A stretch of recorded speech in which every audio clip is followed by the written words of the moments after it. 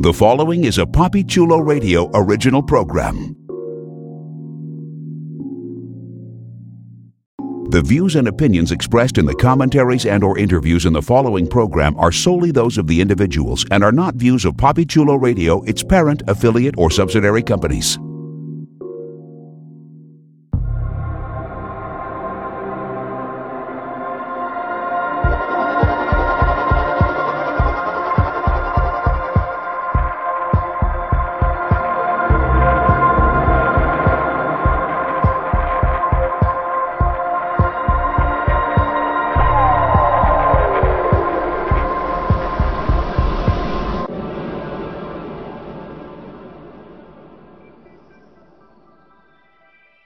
Welcome to the Central City Chronicle, the unofficial The Flash internet radio show exclusively on PapiChuloRadio.com. Papi Chulo Radio, pop culture on demand. Today is Wednesday, October 26th, 2016, and I am your host, Professor X. During tonight's broadcast, we're going to recap, review, and dissect the latest episode of The Flash. Later on in the broadcast, get ready for a spoiler alert as we bring you the hit CW series casting scoops, spoilers, and ratings. Please welcome my co-host, Jeffrey Aruz. Podcasters, listeners, I am the podcast master. Ooh. I'm the host here. And Jess Christine. Hey, everybody. Okay. It sounded like I was really being a jerk about that, didn't it? I was trying for a joke. It didn't work. Anyway, let's jump. It worked for me. Season 3, Episode 4, titled The New Rogues, which aired on October 25th, 2016. Here's the official synopsis of the episode. We start out 3 years ago when our dearly departed Captain Cold was still just criminal Leonard Snart. He's having a problem with a couple of small-time crooks, but before he can kill them, he's interrupted by the particle accelerator accident, which temporarily traps one of the crooks in a mirror where he becomes the Mirror Master, a rogue who can jump into and out of any reflective surface. Unfortunately, it takes him like a super convenient 3 years to figure that out. In the present, Barry's training Jessie in how to use her powers. Harry wants to take Jessie home to Earth 2 and suggests the team find someone who can do his job, some rando Harrison from some parallel Earth. So he basically helps Cisco and Caitlin come up with a multi-dimensional Monster.com ad. Barry and Iris are still dating, but it gets really awkward when Joe walks in and sees his daughter and someone who is effectively his son making out on the couch. I think we can appreciate the awkwardness, and no one plays funny awkward quite like Grant Gustin. In another romantic subplot, what is this, a CW show? Oh, never mind, sorry. Jessie and Wally are running all over town, literally, but Wally wants to pump the brakes on their relationship because, after all, Jessie's going to be going back to Earth 2. Thank God the Metas come back to break up the romantic tension. Mirror Master breaks his old partner, the top out of prison. They go on the inevitable crime spree. Barry and Jessie inevitably lose their first encounter as Barry's trapped in a mirror, but set free thanks to a combination of science and Caitlin's rising Killer Frost powers. Barry and Jessie go back against the Mirror Master in the top for a rematch, and surprise, this time they win. Harrison and Jessie return to Earth 2. The Harrison, H.R. Wells of Earth 19 arrives to take his place. Barry decides to move out of Joe's house, and Caitlin realizes her Killer Frost powers are getting out of control. Whew! A lot of stuff there. What was everyone's initial reaction to the episode? Jess, let's start with you. I liked it a lot. I thought it was a lot of fun and very... I thought it was great. I know last time I brought up a Flashpoint comparison, and again, this episode reminded me of a Flashpoint episode 2. There's an episode where they have this insane criminal couple that's like disgustingly in love. So I was very much reminded of Mirror Master and Rosalind, and it was fun. It was weird, but it was fun. And I like the way that they did the effects, except for like 2 seconds. Caitlin's whole Frosty the Snow Bitch thing looked really, really fake, like painfully so. But considering that I can't even make Kraft dinner, I shouldn't be criticizing anyone's special effects. So no, I really like the episode. I'd give it like a 7.8. And Jeff, what are your thoughts? Asterisk for the listeners, because Jess has picked a really bad show to compare The Flash to, because there's a thing on The Flash. Flashpoint, which is a TV show about, what is it, Jess? A Canadian police unit called the Strategic Response Unit. But because we're on a show called The Flash, and this show has a flashpoint, so it can be very confusing, Jess.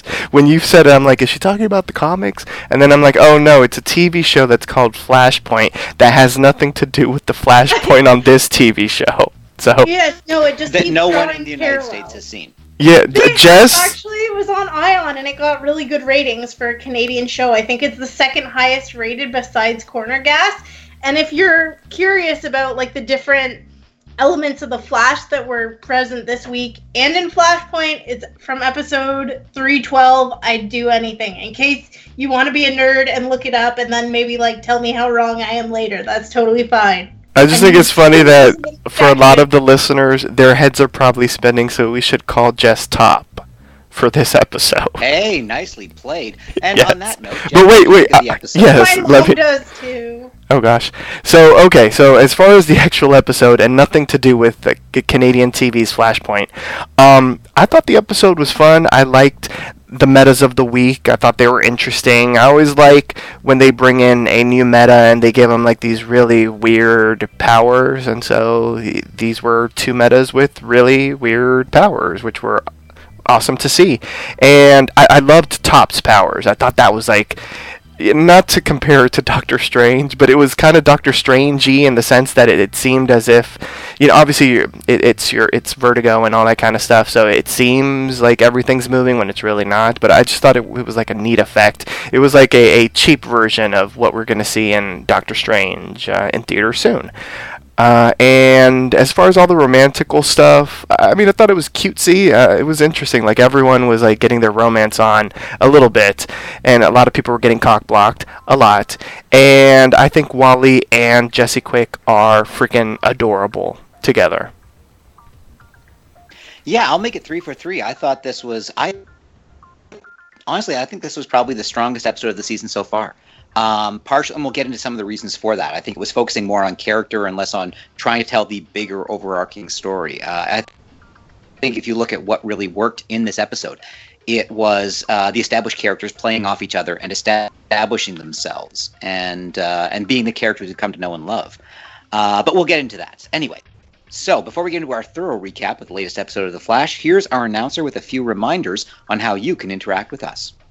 Like us on Facebook, facebook.com/The Central City Chronicle. Follow us on Tumblr, thecentralcitychronicle.tumblr.com. Follow Poppy Chula Radio on social media. We are on Facebook, Instagram, Tumblr, Twitter, and YouTube at Poppy Chula Radio. Do you have any questions, suggestions, comments, or concerns? Email us via contact@poppychularadio.com. Help support Poppy Chula Radio financially by visiting gofundme.com/Poppy Chula Radio. Are you interested in joining the Poppy Chula Radio team as an on-air personality or blog contributor? Email talent@poppychularadio.com. Binge listen to your favorite Poppy Chula Radio programs by visiting poppychularadio.com/archives. You can also download tonight's broadcast and the rest of the series through iTunes. Just search for The Central City Chronicle and subscribe. Thanks, announcer. So, at the beginning of the episode, Barry finds himself in the unexpected position of mentor. He's telling Jessie about the importance of not rushing in blindly and teaching her how to use her powers. And he has this moment where he says, "Oh my God, I'm Oliver," flashing back, joke intended, to when the Flash was being trained by Ollie over on Arrow. What did you guys think about Barry as a teacher and his, what we might call his Ollie moment? Jeff? I thought it was a real moment of growth for Barry, because, I mean, he really hasn't had the chance to mentor someone else. He's had a lot of mentors, but he hasn't had the chance to have sort of like that mentor-mentee relationship with someone. So I thought it was neat to see. I mean, obviously Jessie had no idea what the hell he was talking about, because she was even like, huh? But it was nice for him to have that moment where he's sort of like passing down some of the knowledge that he's gained over the past couple of years as the Flash, and trying to give someone pointers on what to do. And I mean, obviously someone who's just experiencing their powers, they're going to make mistakes, and so he's going to have some moments where he's going to have to correct the mistakes and whatnot. But I thought it was a nice moment of growth for Barry. And Jess, what did you think about Barry's callback and his Ollie moment? I loved it. I'm here for more Mentor Barry, if they ever get the chance to do that again. I think it's a very fun, different role for him to try out because like you said, he always seems to be the perpetual student. So it was nice to see him switch things up a little bit. And also the shirt he was wearing was really nice. I'm just going to get that out of the way there. Oh my. Well, one of the points we've made, over this season and last is Barry's continual search for a mentor figure because, his father was out of his life for so much of it. And I think it is kind of interesting to see how, someone thrust into that position of being a mentor, if not an actual father, handles it. Also, in terms of the comics, the Barry Allen character was always, one of the stronger mentor figures, very much the older brother or the big brother. At least in the Silver Age, Flash and Justice League comics. So yeah, I'm with you guys. I think it would be great if he could take more of that role, and it's something that I know even in the contemporary Flash comics they've experimented with, having Barry sort of be a mentor to a lot of people who are accessing the Speed Force. Speaking of his mentee, it looks like Jesse and Wally are picking up where they left off last season. What do you guys think about this couple that I'm now officially naming Jelly? Does it feel real? And do you think Wally's really over his envy of Jesse's powers? Because even just a week ago in last week's episode, that was a pretty big problem. Jess, what do you think of Jelly? And use it in a sentence. Jelly is my favorite thing! Exclamation point. I don't think you're ready for this, Jelly. I have no words. But I will have words at one point. I wish I'd planned that out, but honestly, it just happened. Anyway, moving on. So, Jeff. Oh, Professor X, you're so topical. Why'd you? Yeah, I know. It's like a 10-year-old song reference. I think a little bit more, but we still like it, and Jess is half dead. I'm okay. Oh God, we've broken Jess. Oh God, Halloween came early. Okay, I'm good, I promise.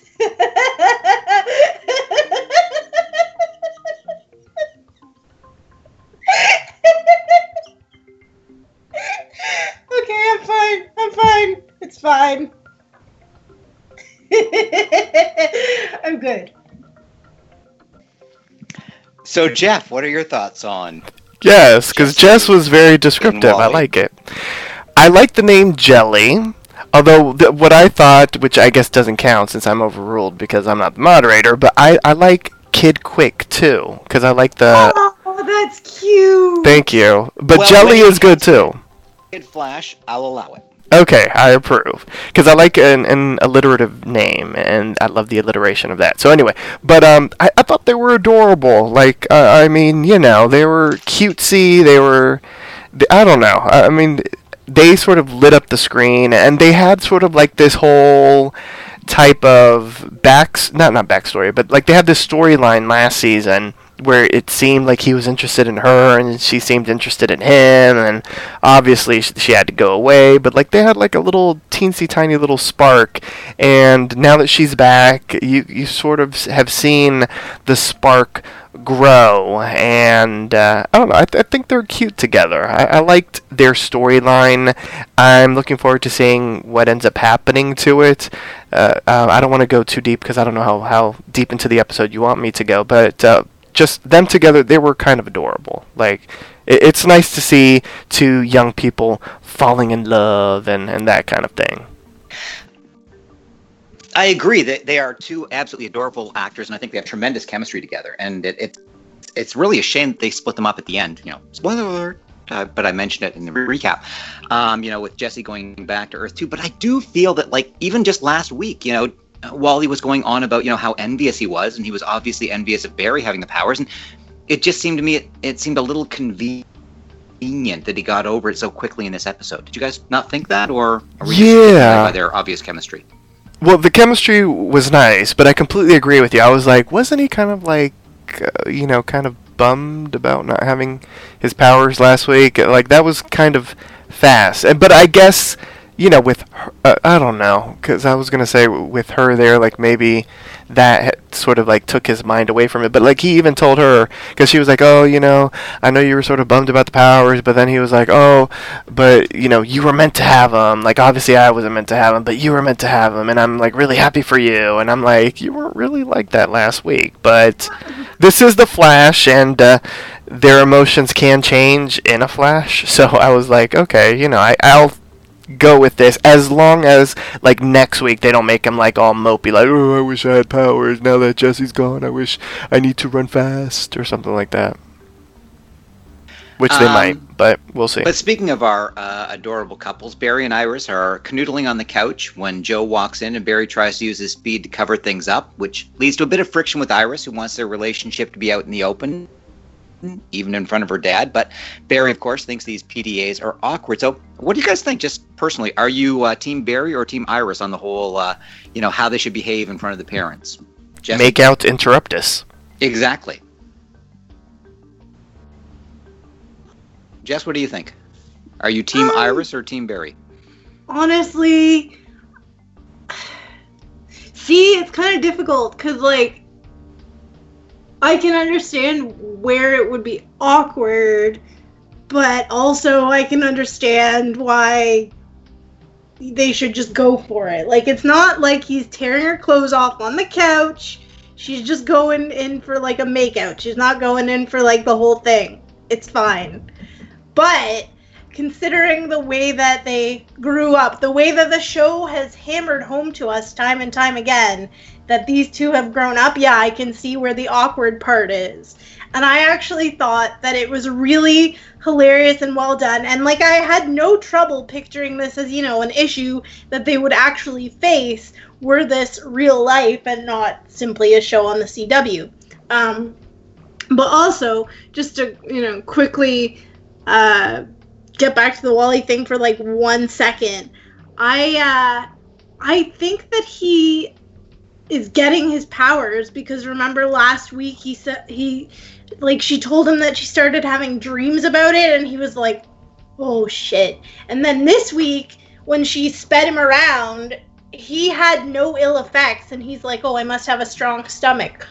But a pin in that, hasn't Barry done the same thing with Iris, and, like, Iris never got sick? That we've seen. Who knows? Maybe she Ralphed all over his face. That would have made for great television. It would ruin the end of last week's romantic date if he just, raced her up to Seattle or wherever it was, and suddenly she was puking all over the place. Maybe he keeps barf bags in his pants pocket. No? Yes, Jess, exactly. I would if I was a speedster. And food. Lots of food. Like in arm pouches. Jeff, what did you think about the Barry and Iris situation? It felt kind of natural, to be quite honest, because these are two individuals who grew up together. He was taken into her family, so her father is kind of like an adoptive father for him. So I kind of understood, like, his mindset. I understood Joe's mindset. Like, this is kind of a little weird. Even though, if we recall, but I guess everything kind of messes up because of Flashpoint, which is why now in every sort of, like, episode introduction, they make a reference, like, but I created Flashpoint and it messed everything up. So, like, if we recall, like, I think it was last season, like, Joe was like, go after her. You love her. I know you love her. You should be with her. And now he's kind of like, oh, I don't know if I should have said that, because it's kind of weird and creepy. But, because, like, even Barry was like, he's your dad, he's our dad, but he didn't really want to say our dad, because then that would seem kind of creepy and weird. So, I don't know. It was completely understandable. I could see Iris's point of view as well. It's like, we're a couple, we should be able to kiss, and you shouldn't need to be freaked out and all this kind of stuff. And I loved their interplay, like when she was leaving, because she was like, you need to talk to him, and he's like, it's going to be awkward. She's like, you need to talk to him and tell me what it's going to be like, and he's like, well, duh, it's going to be awkward. I liked it. It was cute, and you could see that this wasn't necessarily the writers, like, trying to separate them, because I feel like in an earlier moment of this show, like, they would have made this into like this huge deal, and it would be all CWized, where it becomes very dramatic and it takes many episodes. But it was like a grown type of relationship drama that the cards were put out on the table, and it was very mature how they handled it. It wasn't CWized, in my opinion. Yes. Thank you, Jeff. That's exactly what I was trying to say, but you just said it like 100 times better. Thank you.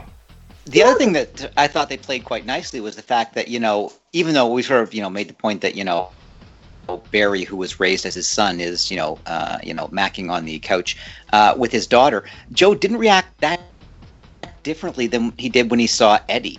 I think it was just, the natural reaction of a father seeing his daughter making out with anyone. I don't think there was any particular creepiness aspect to it because it was Barry.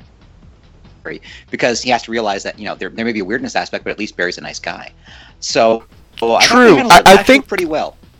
I think the weirdness is because he's seeing his daughter making out with some guy, but he's also seeing someone who has been like a son making out with, a girl. So it's kind of almost like the double shock, because like, here's my daughter and here's my adoptive son, and they're not necessarily that they're both making out, but that they both, like individualizing them, and like, I caught, so and so with someone. It's almost like the double effect, because it's two people that he cares about. I don't know. Does that make any sense? Indeed. I think so, Jess yeah. And it was says also yes. kind of interesting that when Joe and Barry finally had their extremely awkward and hilarious heart-to-heart later in the episode, basically Joe was just falling back on, you do what you got to do, Barry. As the only piece of advice he can give in that situation. Now, one thing that was kind of interesting is that, as is often the case on Flash, and we've talked about this in previous episodes, we have two subplots mirroring. See what I did there? Mirror Master. Ooh. Call me the Mirror Master. Each other. You are. Now, but a Canadian in this case, mirror. It's not exactly, yeah. So it's the same reflection, but with a French Canadian accent. Bonjour. So in this episode, what we had that I thought was interesting was that there was no reflection in the main episode, but the romantic subplots, because there were a couple of romantic subplots, and they mirrored each other, because both Barry and Wally are essentially slamming on the brakes because they're getting scared. Did that ring true to you in terms of, what we've seen about Barry and what we've seen about Wally, or, in terms of, the term that we just created, CWization, is the Flash in danger of going all Arrow on us? Jess, what do you think? No. I should certainly hope not. The Flash has its own space. It's a very different show, and I enjoy the fact that there are all these different vibes, and you can kind of tune into each one and you know what you're in for. We've only met two vibes. One from Earth 2, one from Earth 1. Go on. Okay. You got me there. And Jeff, what do you think about the romantic subplots? Did it feel true to the characters, do you think? Or is it just they're trying to get a little too complicated in romance? I thought both romantic subplots and sort of like the romantic angst fit the characters. I thought what Barry was going through was understandable, especially after he sort of explained himself, although he was trying to have like that serious conversation while he was stuck in a mirror, which I loved that they went kind of meta and they were like, this is kind of weird, let's try to have this conversation when you're not in a mirror, and Iris is checking her butt and all that kind of stuff. I thought his was understandable completely, especially after everything he's gone through. And then Ollie, that was kind of understandable as well, because I think most people, just generally speaking, don't necessarily care for long-distance relationships. And that's usually when someone's like in one county versus another, or one province in another, or even one state into another. Like these are Earths. So I kind of get where his mindset was. Like, you are going back to your Earth, I'm on my Earth. How are we going to make this happen? So Wally's was understandable. Barry's was as well. I mean, Barry's world was like ripped from him, and he's always wanted like the perfect this, the perfect that, the family, the love, the relationship, and everything's sort of like falling into place. And he's questioning, is this real? Is this going to hold? Will I wake up tomorrow and will this still be here? So I thought it was appropriate for the characters. It was very adult. It wasn't CWized. It was I thought a natural progression for both characters, especially for Wally, who we've seen little of. So they sort of gave him a common sort of like relationship hurdle, which is long distance. It was just because this is the Flash and because we're dealing with multiple Earths, it was like taken to like the nth degree. And it was nice that it wasn't, Wally saying, well, because you have powers and I don't, I can't be with you. It was because you're going to be on like another world. So that's kind of awkward. So yeah, I agree. I think, both of them had reasons for wanting to pump the brakes, and both of them, saw a reason to move beyond that later on. But it turns out there was a third relationship mirror in this episode, which was Joe and the DA, Cecil. Now, I got to admit, when I watched the episode for the first time, I thought to myself, wait a second, is this a character who was created because of Barry messing around with the time stream? But it turns out that no, she was around back in season 1, but vanished for all of season 2. It seems that she's a more prominent character in this reality, maybe because of, Barry messing with the timeline, maybe not. But what do you guys think of the relationship between the DA, Cecil, and Joe? Jeff, let's start with you. I like them together. I remember her the first time, and there were like little sparks, but obviously Joe in season 1 was in a different situation than he is now, so I can see why that ended up not happening. As far as her disappearing, I mean, that just could have been, just... But like as far as like the writers and stuff, they didn't necessarily need the character, but because of Flashpoint, as you mentioned, Professor X, now she could be a prominent face that we might see because Flashpoint has made her a little bit more relevant. But I like that they did bring her back because Joe needs a little bit of love, to be quite honest. It would be nice for him to have a romantic subplot, and, it would be nice for him to have some adult love on this show that obviously focuses on the young people because this is the CW and the young people are our heroes, but I think Joe needs a little something too. Jess, what are your thoughts on Joe and the DA? Leaving aside the rampant impropriety of, a DA dating a cop, because that would just be, a nightmare in terms of legality. But just in terms of the show, what do you think? So it's kind of sexy because technically maybe they shouldn't. All right. Yeah, they were doing this 25 years ago in Hill Street Blues, but still. I see. So it's not as sexy. But Jess got a little excited for a moment. It's vintage. It's still sexy. It's yes. Fun. No, I really like it. I actually, nobody's going to be surprised, but I didn't remember her as a character. And so when she popped up, I was just like, all right, I approve. This is awesome. Like, I think Joe needs a little bit of love in his life. I think that he deserves that. And it's just going to be really cute and really happy and really adorable. And if something ruins this for me or she dies, I will be very, very angry. Yeah, I can't explain why, but I feel kind of uneasy about her future. I think she's going to be put in danger. But again, if you're going to become a regular character on the show, I suppose you're just going to end up in danger. But let's leave all this romantic crap behind. And get back to the team. So the Flash team realizes they need Harry, but Harry wants to go home to Earth too, ideally with Jesse, and ideally without Wally, because he's a dad. So what do you guys think about Harry's initial plan to just find them another Harrison Wells out among the infinite Earths in the multiverse? Jess? My first thought was, holy Christ, no, I don't want another wheelchair-stealing douchebag. That was the first. I was like, they're gonna reel in another bad guy. This is gonna be terrible. I don't have the patience for this sort of fuckery. But then you saw the mime and you realized, oh, it could be a million times worse. Exactly. I saw the mime and I was like, all right, maybe it's not as bad as it potentially could be. And I think that it was. I love the dynamic between Earth 2 Wells and Cisco, because, like, they snap and they snarl at each other, but they kind of complete each other in a way. Well, there's obviously a lot of affection there, and you know, I said last week that I think one of the reasons why the first 2 episodes were not as strong was the lack of Harrison Wells, or Harry, and I was skeptical about his idea of bringing in, you know, a Wells from another dimension. But then, of course, we got the scene that I like to call Wells.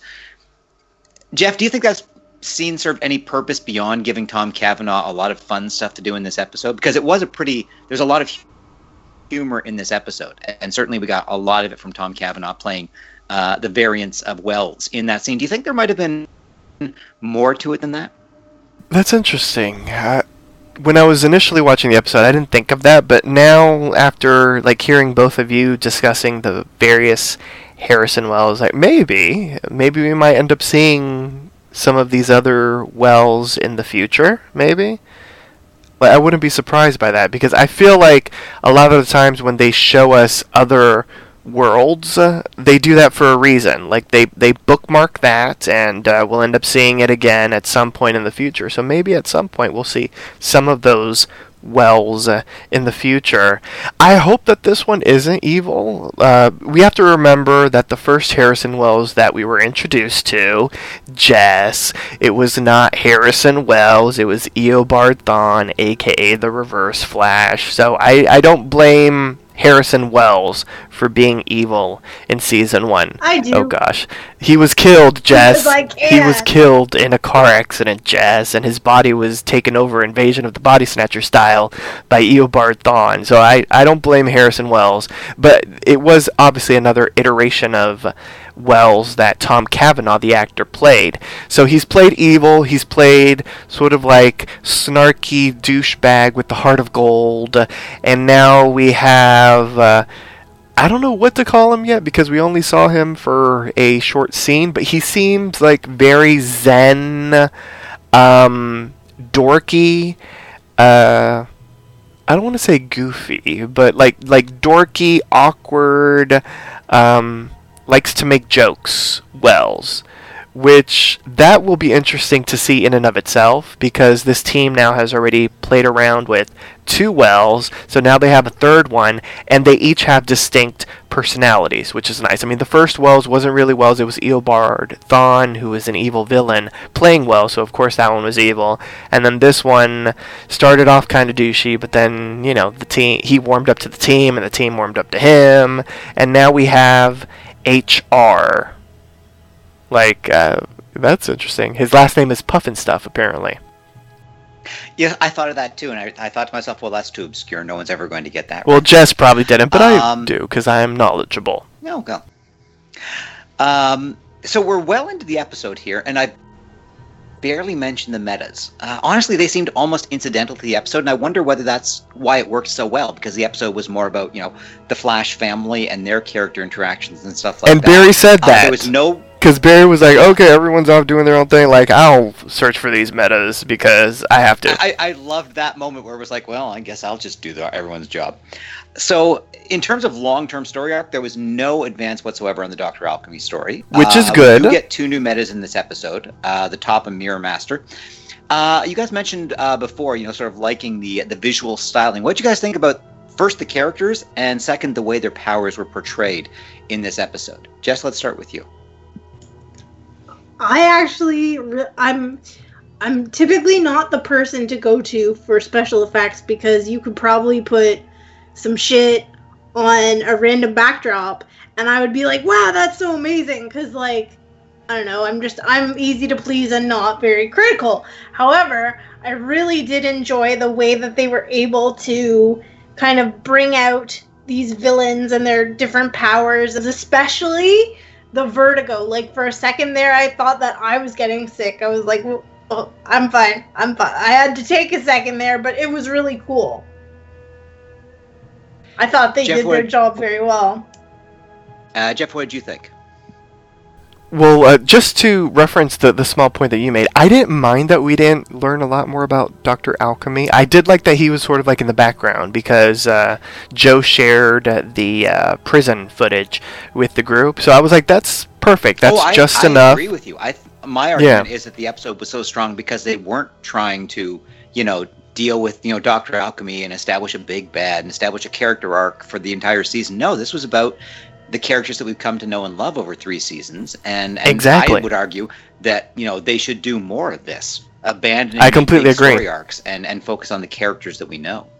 Exactly. Give us like little teases so that we know it's still there, because there's some series that they sort of like abandon the main story arc for episodes at hand, and then all of a sudden it returns to like, oh, okay, that's what we're talking about this season. So I like that it was there, but it wasn't really there. Like they showed a little bit and then they moved the story forward. As far as the villains, I mean, the metas were basically Bonnie and Clyde. I think that's what the synopsis said, maybe, or it was in one of the interviews that I read during the spoiler section, and it was accurate. I mean, they're Bonnie and Clyde, basically. It's a couple that want to wreak havoc. His powers were kind of cool. I like the whole traveling through mirrors, and you can take people in and trap them in the mirrors and use the mirrors as weapons and that kind of thing. I thought that was fascinating, and I thought the effects were kind of neat, and I like how they handled that particular metahuman. And then Top was interesting as well. I thought the visuals were kind of cool, like how she gave everybody vertigo, and everyone's vertigo was kind of like a little different, and I thought, I don't know, I thought they were fine. I mean, they weren't exceptional, but they weren't supposed to be. I mean, they were truly like no offense to the metas, because usually they're like the A storyline, but they were kind of like the D storyline in this episode, and that wasn't a bad thing either. It was kind of like you mentioned, Professor X, they were focusing on the characters, and the characters' storylines were in the forefront, as opposed to how they've done it in the past, where the meta is the forefront, and all like the characters' like emotional storylines were kind of like in the background. It was nice to see the characters front and center in the ABC storyline, and then like the metas were like the D storyline. They were like, oh, okay, we'll handle them. They got handled. Let's focus on us again. And also, I think their decision about the metas to basically make them just, look, we're just trying to steal some shit. We're not trying to kill anyone. We're not trying to take over the world. We're not trying to destroy the universe. We just want to steal some stuff and have some fun. So I thought that lowered the stakes somewhat, which made them good choices of the metas. I wouldn't mind seeing them again if, we get sort of a Flash Rogues Gallery type situation in the future. But yeah, I mean, they were a bit disposable, but I thought for this episode they were, a perfect choice for that. And I kind of like how they did the visuals of it. Maybe could have done a little more with what it was like for the Flash in the mirror world, but I thought, the vertigo effects from the top were quite good. I was just terrified when she was going to show Mirror Master her powers. I thought she was going to spin around as she did it. Oh my gosh, that would have been amazing. But, very cheesy, but amazing. But then they did have a little callback to that later on when Jesse defeats her and runs around her really fast and gets her spinning around to disorient her, which I thought was kind of clever. I like that too, and this episode was a good excuse to use that Wentworth Miller DCCW series regular status type of thing, even though he really wasn't in it for that much. Like, he was probably in it for 5 minutes. Doesn't it just make you miss him the more? Yeah. The realization that, damn, if we could just have a little more Captain Cold in there. I agree. So anyway, Barry does get trapped in a mirror and finds himself stuck there. Jessie obviously blames herself for Barry getting trapped, and now here and again, it's kind of why I think it was good that they had that tender moment between her and Wally, because she gets advice from a person who I thought was an unusual source, because it wasn't an adult, it wasn't her father, it wasn't Caitlin, it wasn't Cisco, it wasn't another meta like Barry or someone like that. It was Wally. Wally was basically playing the Iris role to Jessie. The person who doesn't have powers, but the person who understands you, who can, cut through the problems that you're dealing with and explain to you that, here's what you have to do. So I thought that was like a really special moment for Wally that I found, particularly based on, last episode where he was basically trying to kill himself to get powers. I thought it was a little unexpected, but I thought he played it well. Jess, what did you think about Wally playing the voice of reason with Jessie? I loved it. Honestly, everything that has to do with those two, whether they're officially a couple or just being friends, is so well acted and well thought out, and it's just it's a pleasure to see them on the screen together, because they really. Sorry, you're talking about Jelly, right? Well, yes, I am. I don't think she's ready for it. Oh no, let's not do that again. Oh my god. I'm talking about how fantastic they are together, whether or not they are a couple or just friends, or, Jesse is upset and Wally has to, kind of hang around, be like, hey, you want to talk? Like, it's fine if you don't, it's fine if you do, but I'm here. Like, I thought that was so well done and so sweet, and I'm really mad that cell phone plans probably don't carry to other Earths because they are adorable and they need to have. I'm sure Cisco could vibe up something. Jeffrey, what did you think about the interaction between Wally and Jessie when Jessie was doubting herself and questioning whether she could be a hero? Once again, and this is sort of like the theme in my answers, that it was grown. Like, it was a very adult conversation. Like, you could tell that he wanted to be there for her, and he was a good sounding board for her to, like, sort of, go over exactly what she's feeling, what's on her mind as far as her experiences and, like, what she should do. Like, I thought it was nice. It was great that she had someone, and I also like that it wasn't someone that we're used to sort of, like, giving the advice to someone else. Like, it was different because it was Wally, and I don't know, I thought they were nice together. They work really well together, the actors. They have really great chemistry, and it was very Barry and Iris, sort of like 2.0, which I thought was kind of cute. And in a way, it kind of casts your memory back to last episode where Joe was basically saying to Wally, you can change the world with your mind. And in a way, he kind of did that here. It would be interesting if, all the Kid Flash stuff we've had was really just a Flashpoint thing, and maybe Wally's not going to become a speedster at all this series. But I don't believe that for a second. I just think it would be really interesting if they did take it in that direction. And I also really love just at the end of that scene where basically Wally is saying, now go out and be a hero, and gives her mask with that little flourish. It felt so, because it sort of punctured the seriousness of it. It was Wally being Wally. And yeah, like you guys were saying, I love those two together, and it's just sad that Jesse's going back to Earth too, because we're not going to get that interaction, at least not for the foreseeable future. Now, in terms of other, I mentioned, there was no big arc stuff going on in terms of Dr. Alchemy or things like that, but in terms of, multi-episode arcs, we did get to see Caitlin's Killer Frost powers are getting stronger. Now, two questions. First, what did you think about the way they reintroduced the storyline? So we had, they're trying to, use cold to freeze a mirror and allow Barry to escape, which of course they can't do. So Caitlin has to step up and do that, which I thought was actually, not bad, a little clumsily done. But then at the very end of the episode, we have the sort of bit at the end where, Caitlin's powers are essentially getting out of control and she can't even take a shower without going Killer Frost. Do you think they were overdoing it at the end in order to establish her powers? Yes. It's pretty obvious Caitlin's going to be getting a lot of story time in the coming weeks. Yeah, I think they were, honestly. And I didn't know why she didn't just pick up a thing of hair dye instead of chopping her hair off. Because, that's not going to work for very long. And also, that would bother me. I know it's a really small thing, but, if part of my hair turned white and I cut it off, it would bother me because I'd be like, it's uneven and I don't like it. And the simpler solution would have been, just to use hair dye. She keeps cutting off strands of her hair. Someone is going to notice. The only reason I kind of gave that, and I felt, they'd established the point that her power's coming back and getting strong, or not necessarily coming back, but she's getting the powers and everything like that. I really felt the ending was almost like they're waving, shaking us by the shoulders and saying, "Did you get it? Did you get it?"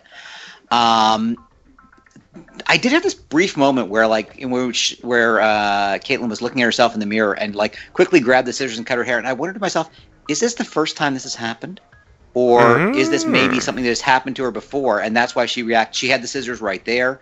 She reacted so quickly to cut the hair out. I wondered whether maybe this isn't the first time, but there was really nothing in the clip to suggest that, so maybe I'm just trying to give it more. But I think we're all in agreement that obviously Killer Frost is going to become a big element in the next few episodes. Yeah, Do you think that's going to be...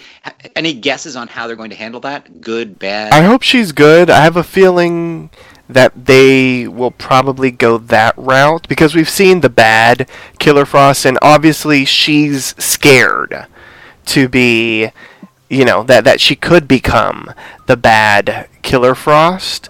So I hope they go the opposite route, because I know a lot of people are like, really say, oh, Killer Frost, Killer Frost is going to be great. And I agree, she probably will be great, but I don't want her to be a villain. Like, I want her to use her powers for good, because I feel like she's going to be a great asset to the team. I mean, immediately once they talked about the mirror and the really, it's got to be freezing and it's got to be sub this and sub that, I was like, okay, she's going to do it. She's going to break him free. It was very obvious that she did it, though, because I'm like, oh, okay, she's walking behind and she uses her power and she walks away. I'm like, because I thought Iris was there, and I'm like, is Iris seeing this? But apparently she was like the last person to leave the room right before Caitlin did that. So there was that, and then at the end, I feel like it was over dramatic that, like, all of a sudden her powers are going haywire. I wish that we would have seen a little bit more of that besides, like, what we've seen thus far, because I feel like it was like it went from like 0 to 1,000 over the span of an episode, and then when she cut her hair off, I thought that was very dramatic, and it was supposed to be very dramatic. Then I thought, when, as Professor X was saying, like, has she done that before? But then I'm like, if she keeps on doing this, she's going to be bald. So that might not be a good idea. Unless it's, like, the same strand that, like, all of a sudden regenerates into, like, because it's icicle-ish or whatever. I'm like, this lady's going to be bald at some point. She needs to start buying some good wigs. But if her hair was regenerating, she could make a fortune selling Elsa wigs to children. She could, but we don't know if Frozen exists in this. Yeah, good point. We need to get like a Cisco Frozen pun or something like that. The only constant in the multiverse seems to be Big Belly Burgers. That seems to exist in all the realities we've seen, but we honestly don't know whether Frozen exists. Yeah, and we don't even really know if Big Belly Burgers is good, but apparently everybody likes it. If Harrison Wells, who seems, by all accounts, like a food snob, likes Belly Burger, then it's probably really good. Yeah, probably. But, yeah, I mean, it's interesting what they're going to do to her. I just hope that they... she's a series regular, and I don't like when they turn, like, good guy series regulars into evil. So I hope she uses her powers for good. I hope that she realizes that this Killer Frost in, like, the other Earth obviously had all these different... it was a different situation, different scenario, different support system. Here, she needs to open up to her friends. At some point soon, she's going to have to, like, let them know. And she's going to have to be like, help me. I don't want to become what we've seen the other me become. I want to be good. Help me be good, or help me control my powers or something. I don't know. She's going to need somebody to mentor her. She's probably going to want to come up with a better name than Killer Frost as well. Yes, like maybe Frosty. Jess, what do you think about or maybe not about Caitlin, and where do you think she's going to go? Honestly, I can't picture her. I can't picture Earth 1 Caitlin as, transforming into Killer Frost unless something terrible happens and she's just like, you know what, it's not worth it. Being good does not pay. I'm going to be bad. But I can't picture this Caitlin as anything other than, like, a good guy who uses her unstoppable ice powers for the greater good. And it's actually, like, okay, I'm biased, though. Like, I'm going to tell you right now. Danielle Panabaker, if you've ever seen that terribly wonderful movie, Sky High, she was, she was basically, like, the lead female in it. And she was, like, this little ray of sunshine, super happy. She had, like, dominion over plant life and everything. And the character's name was Layla. And so even when she was, like, freezing the crap out of that mirror this time, I was like, hey, it's Layla, just with an enhanced set of powers. What's up? Like, I was so excited, but, like, for, like, the dumbest reason ever. And so, purely for selfish reasons, because I feel like my childhood needs to come back in a very big way, I want her to be a good guy. I don't want her to be, like, well, because Earth 2 Caitlyn was bad, then I have to be bad. Because sometimes they do that on shows, and it's just never quite convincing. And so I hope that they, continue on with their, like you said earlier in this episode, like everybody seems to be handling things in a very adult and very non-CW way. So I hope that continues on to, Caitlyn and her personal quest for self-discovery. The other thing that may play into this is right at the end of the episode, during Harry and Cisco's goodbye, we're reminded that Harry is really quite smart because he seems to have figured out Caitlyn's secret, that she's developing the Killer Frost powers. And of course, Harry comes from a world in which Caitlyn was Killer Frost, an absolutely, murderous version of herself. Mm-hmm. He sort of hinted to Cisco that there might be something to look into, but he didn't come right out and say anything. And he certainly never said anything to Caitlyn about it. Why do you think Harry didn't spill the beans? Why did he say it in such a cryptic way? Jeff? Well, to be cryptic, because this is a television show, so that's why he didn't spill it out. But I also feel like, I think after getting to know Caitlyn for the time that he's been there, like he knows that she's not going to go Killer Frosty Earth 2 in that kind of way. And I think it was more so, you know what, I really don't know why he didn't just say it in a straightforward type of way. But I mean, it made for interesting television because Cisco had the whole WTF type of face. So I don't know. I don't have a theory as to why. One of those moments where they said this is what's dramatically necessary for the episode, rather than as if his goodbye wasn't dramatic enough. Because exactly. I'm curious to know what the hell he was going to say. So, Jeff, any thoughts on Harry, not outing Caitlyn or speaking to Caitlyn about that? Did anything strike that as odd about that to you? Not directly. I think I agree with Jeff. Like, I think he's hoping and praying.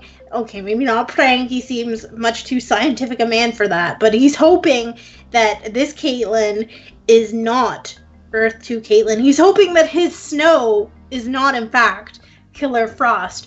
But I kind of giggled a little bit because when this season's Harry, I guess, whatever, are we calling him HR? Like, is that what? HR. Yeah. HR. Okay, HR. Wasn't one of the first thing he asked her, he's like, hey, are you single or something like that? I can ship it.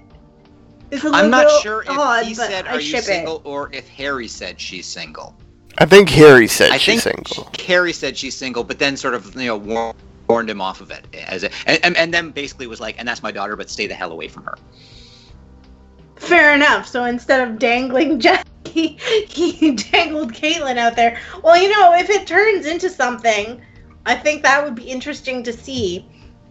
I do think that Harry has a strange, not like a romantic sort of connection, but I think he's got some type of like mentor affection for Caitlyn, and I think that, he doesn't want to persecute her if she's done nothing wrong. Like, I think he understands that Snow would be scared, and Snow is probably coming to grips with these powers. Like, she let Barry out of that mirror. If she was really evil, wouldn't she have just frozen him solid and then taken a shotgun to him? Like, that's what I would do if I was evil. Well, that's good to know. Disturbing glimpse into Jess's mindset there. So anyway, we have Making of a Murderer, Season 2. So we haven't been talking much about the metas, but I feel we should, deal with them at least as perfunctorily as the show did. So in classic superheroics, the heroes lose the first fight but win the rematch. Jessie gets to face off against the Top in her rematch. How'd you guys like how that fight played out? Jess? It was good. Oh. That's okay, Jeff. Why not? It was good. I mean, I wish that they would have explained it a little bit more, except, Jessie was just like, oh, I figured you out or something like that. So I'm assuming that she must have, focused on something so that the vertigo wouldn't affect her, and that's how she was able to, not experience vertigo, maybe, I guess. Jess, what did you think about how Canadian? Jess, what did you think about that conflict between Jesse and the Top? I liked it. I mean, I'm with Jeff. I wish that they had, expanded on it a little bit more, but for what it is, I like what we got. I thought that this episode in whole was extremely well written, and if this is the weakest part of the episode for me, which it was one of them, I have nothing to complain about. I was a little bothered by it because if you think back, like the beginning of the episode was Barry saying to Jesse, always go in with a plan in mind. And Jesse sort of ran in there, and you could see that her eyes started glowing green, which means that she was being affected by Vertigo's power. And then she just ran away and came up behind her, which was, better than nothing. But I did love the end of it, where it was basically just Jesse, no super speed or anything like that, just punching her out. I thought that was a great ending to the fight scene. And then by contrast, we have Barry going to this incredibly complicated system involving a hologram and multiple mirrors and everything like that. What did you think about that? Barry sort of taking the fancier way of defeating the villain. Jeff, we'll start again with you.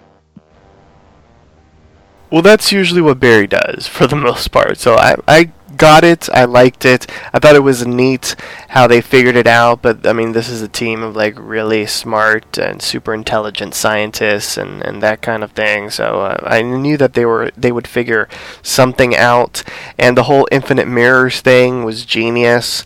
So it was nice. I liked how they trapped the Mirror Master, and I thought the usage of the hologram of Snart was really smart too. It was also kind of nice that Barry got to think his way out of this one, because generally speaking, it's become a bit of a trope that Barry's just like, oh, I have to fight this foe by running slightly faster than I've ever run before. In this case, while being forced to sit frozen in the mirror, he had the time to think about it and come up with a plan that would defeat the Mirror Master, which I thought was, kind of a nice little thing, a reminder that, part of what makes Barry an effective hero when he's working well is the fact that he's not just fast, he's smart. Jess, what did you think about Barry and the Mirror Master's showdown?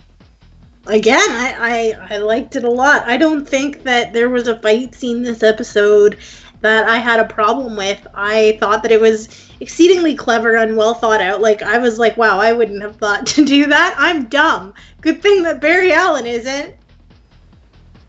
My only real problem with it was that I was thinking that, so he slaps the cuffs on Mirror Master. Yeah, and I was just thinking to myself, well, I'm Mirror Master. I'm probably just going to take those cuffs and smash them against a mirror, and suddenly I'm free. But evidently Mirror Master didn't have that thought. So just before we get to the end, it looks like we got a new Harrison Wells, who we've agreed will be called HR for season 3. Do you guys have any thoughts on the newbie? Should we trust him even though he wears a fedora and wears a vest with a t-shirt? No. Jeff, do you concur? I need another episode to figure out if I'm going to trust him. So far, he seems nice. I mean, he seems very happy-go-lucky, zen, kumbaya, and like that kind of stuff. I hope that it's someone that we can trust. I hope he's just sort of, because of his obviously like very different personality than at least Harry, that it'll make for some like interesting and like awkward and funny encounters with our current crop of heroes and our team, which I think will be interesting. Like seeing Joe meet him for the first time will be interesting, and seeing like the first time that he's gonna have to like work closely with Cisco or with Caitlin will be interesting as well. I hope he's a good guy. Like I hope so, and I hope that he brings just a weird, quirky dynamic to the team, which it looks like he will, because he seems off in a good way. Yeah, I find myself wanting to like him, and partially that's my weakness for Tom Cavanaugh playing. Even when Tom Cavanaugh was playing the original Harrison Wells / Eobard Thawne, even after he killed a couple of people, I was thinking, well, you know what? I still kind of like him. So there's obviously, but it could also be because we did send out a signal, and you responded from Earth 19, and that's how we got you, well, Professor that is X. That's right. You guys don't remember any of that because I changed the timeline. Forget I said anything. Sorry. Okay, so, well, we were talking about should we trust HR, the H standing for hipster, presumably.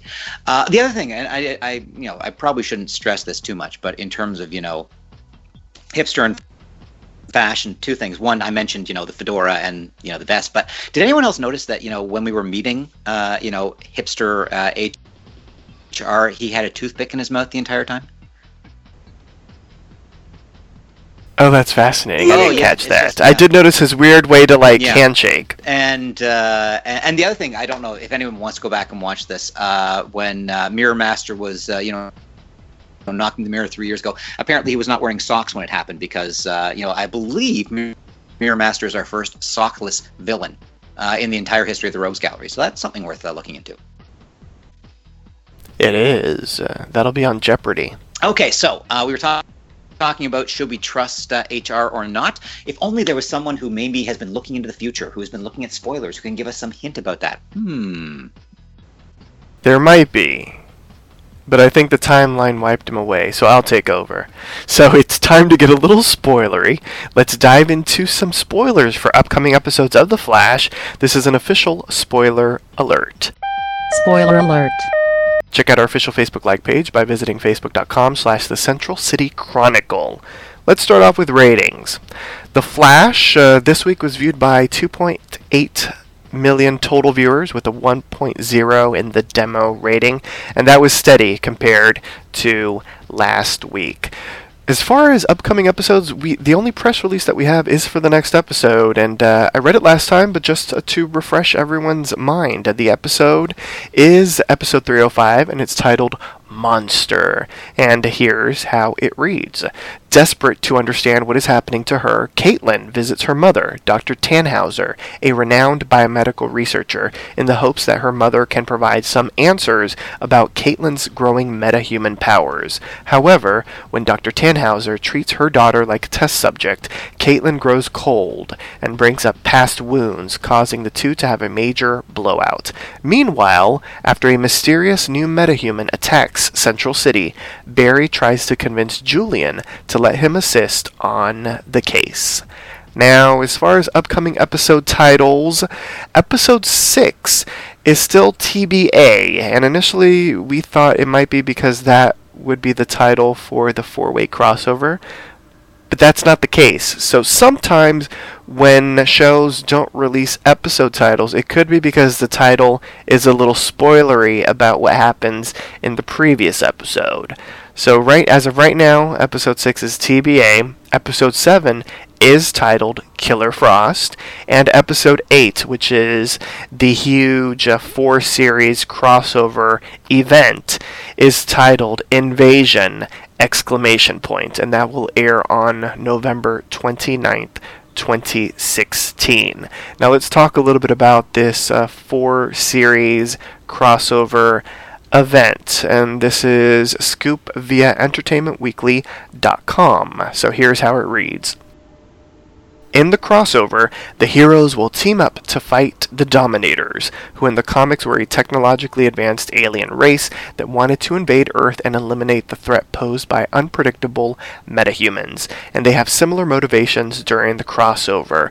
Once the heroes realize that they're up against aliens, they decide that they need an alien on their side, Guggenheim says. Fortunately, Barry knows a really nice one. I don't think it's a big shock that between Barry and Cisco and all their experiences with Earth 2 and the multiverse, that they can pluck her from Earth. CBS is what he called it in the quote. Mark Guggenheim also revealed that the crossover will actually kick off at the end of an episode of Supergirl, where Cisco and Barry basically enlist Kara's help. Some people call it a 4-way crossover because it involves 4 shows. My ulcer requires me to call it a 3-part crossover, Guggenheim explains. The story that's being told has a beginning, middle, and end. A beginning in The Flash, a middle in Arrow, and an end in Legends. But Supergirl is very much a part of the whole thing, so we are crossing over 4 shows in 3 parts. Now, I'll insert my analysis in this. What I'm going to assume is that at the end of Supergirl, probably in their end credits scene, we'll see Barry and Cisco arriving, knocking on Kara's door or something like that and being like, come with us if you want to live, or if we want you to live, basically. So in addition to original cast members, Jamie Sheridan, Katie Cassidy, and Susanna Thompson returning, Guggenheim revealed that John Barrowman and Neil McDonough will both reprise their roles as Malcolm Earl and Damien Dark, respectively, in the Arrow part of the episode. So they will maybe interact with some of our heroes from The Flash, Supergirl, and Legends, etc. So it'll be interesting to see. For those that don't know, and if you're not following Arrow, you should, because it's actually really good this season. In the middle of the 3-part 4-series crossover event will be the 100th episode of Arrow. Bum-ba-da-dum. So those are all the spoilery tidbits that I have for all of you during this podcast. So back to you, Professor X. I do sometimes think there must be people out there who don't watch all of the shows. And if you look at the ratings, they're going to be obviously really have more people confused. watching Flash than Legends. But if you were someone who was only watching Flash, you wouldn't realize what had happened with Captain Cold, because all of that happened on Legends of Tomorrow. As far as you're concerned, Leonard Snart's still skulking around the underworld of Central City. Yes, which is why they had that little bit of exposition. And He's if you're gone not away. watching all the shows, you're going to be very confused at the end of that would be a November. very confusing one. So anyway, join us next time for a brand new installment of the Central City Chronicle. Once again, here's our announcer to remind you on how you can interact with us. Binge listen to your favorite Poppy Chula Radio programs by visiting poppychularadio.com/archives. You can also download tonight's broadcast and the rest of the series through iTunes. Just search for the Central City Chronicle and subscribe. Like us on Facebook, facebook.com/The Central City Chronicle. Follow us on Tumblr, thecentralcitychronicle.tumblr.com. Follow Poppy Chula Radio on social media. We are on Facebook, Instagram, Tumblr, Twitter, and YouTube at Poppy Chula Radio. Do you have any questions, suggestions, comments, or concerns? Email us via contact@poppychularadio.com. Help support Poppy Chula Radio financially by visiting gofundme.com/poppychularadio. Are you interested in joining the Poppy Chula Radio team as an on-air personality or blog contributor? Email talent@poppychularadio.com. Thanks, announcer. Co-hosts, wish the listeners a good night. Good night, Central City. Good night, everybody. Hope you enjoyed the show. Thanks for tuning in. Download new episodes of the Central City Chronicle every Thursday via iTunes and the Poppy Chula Radio archives. New episodes streamed via poppychularadio.com every Thursday at 10 p.m. Eastern, 7 p.m. Pacific. Good night.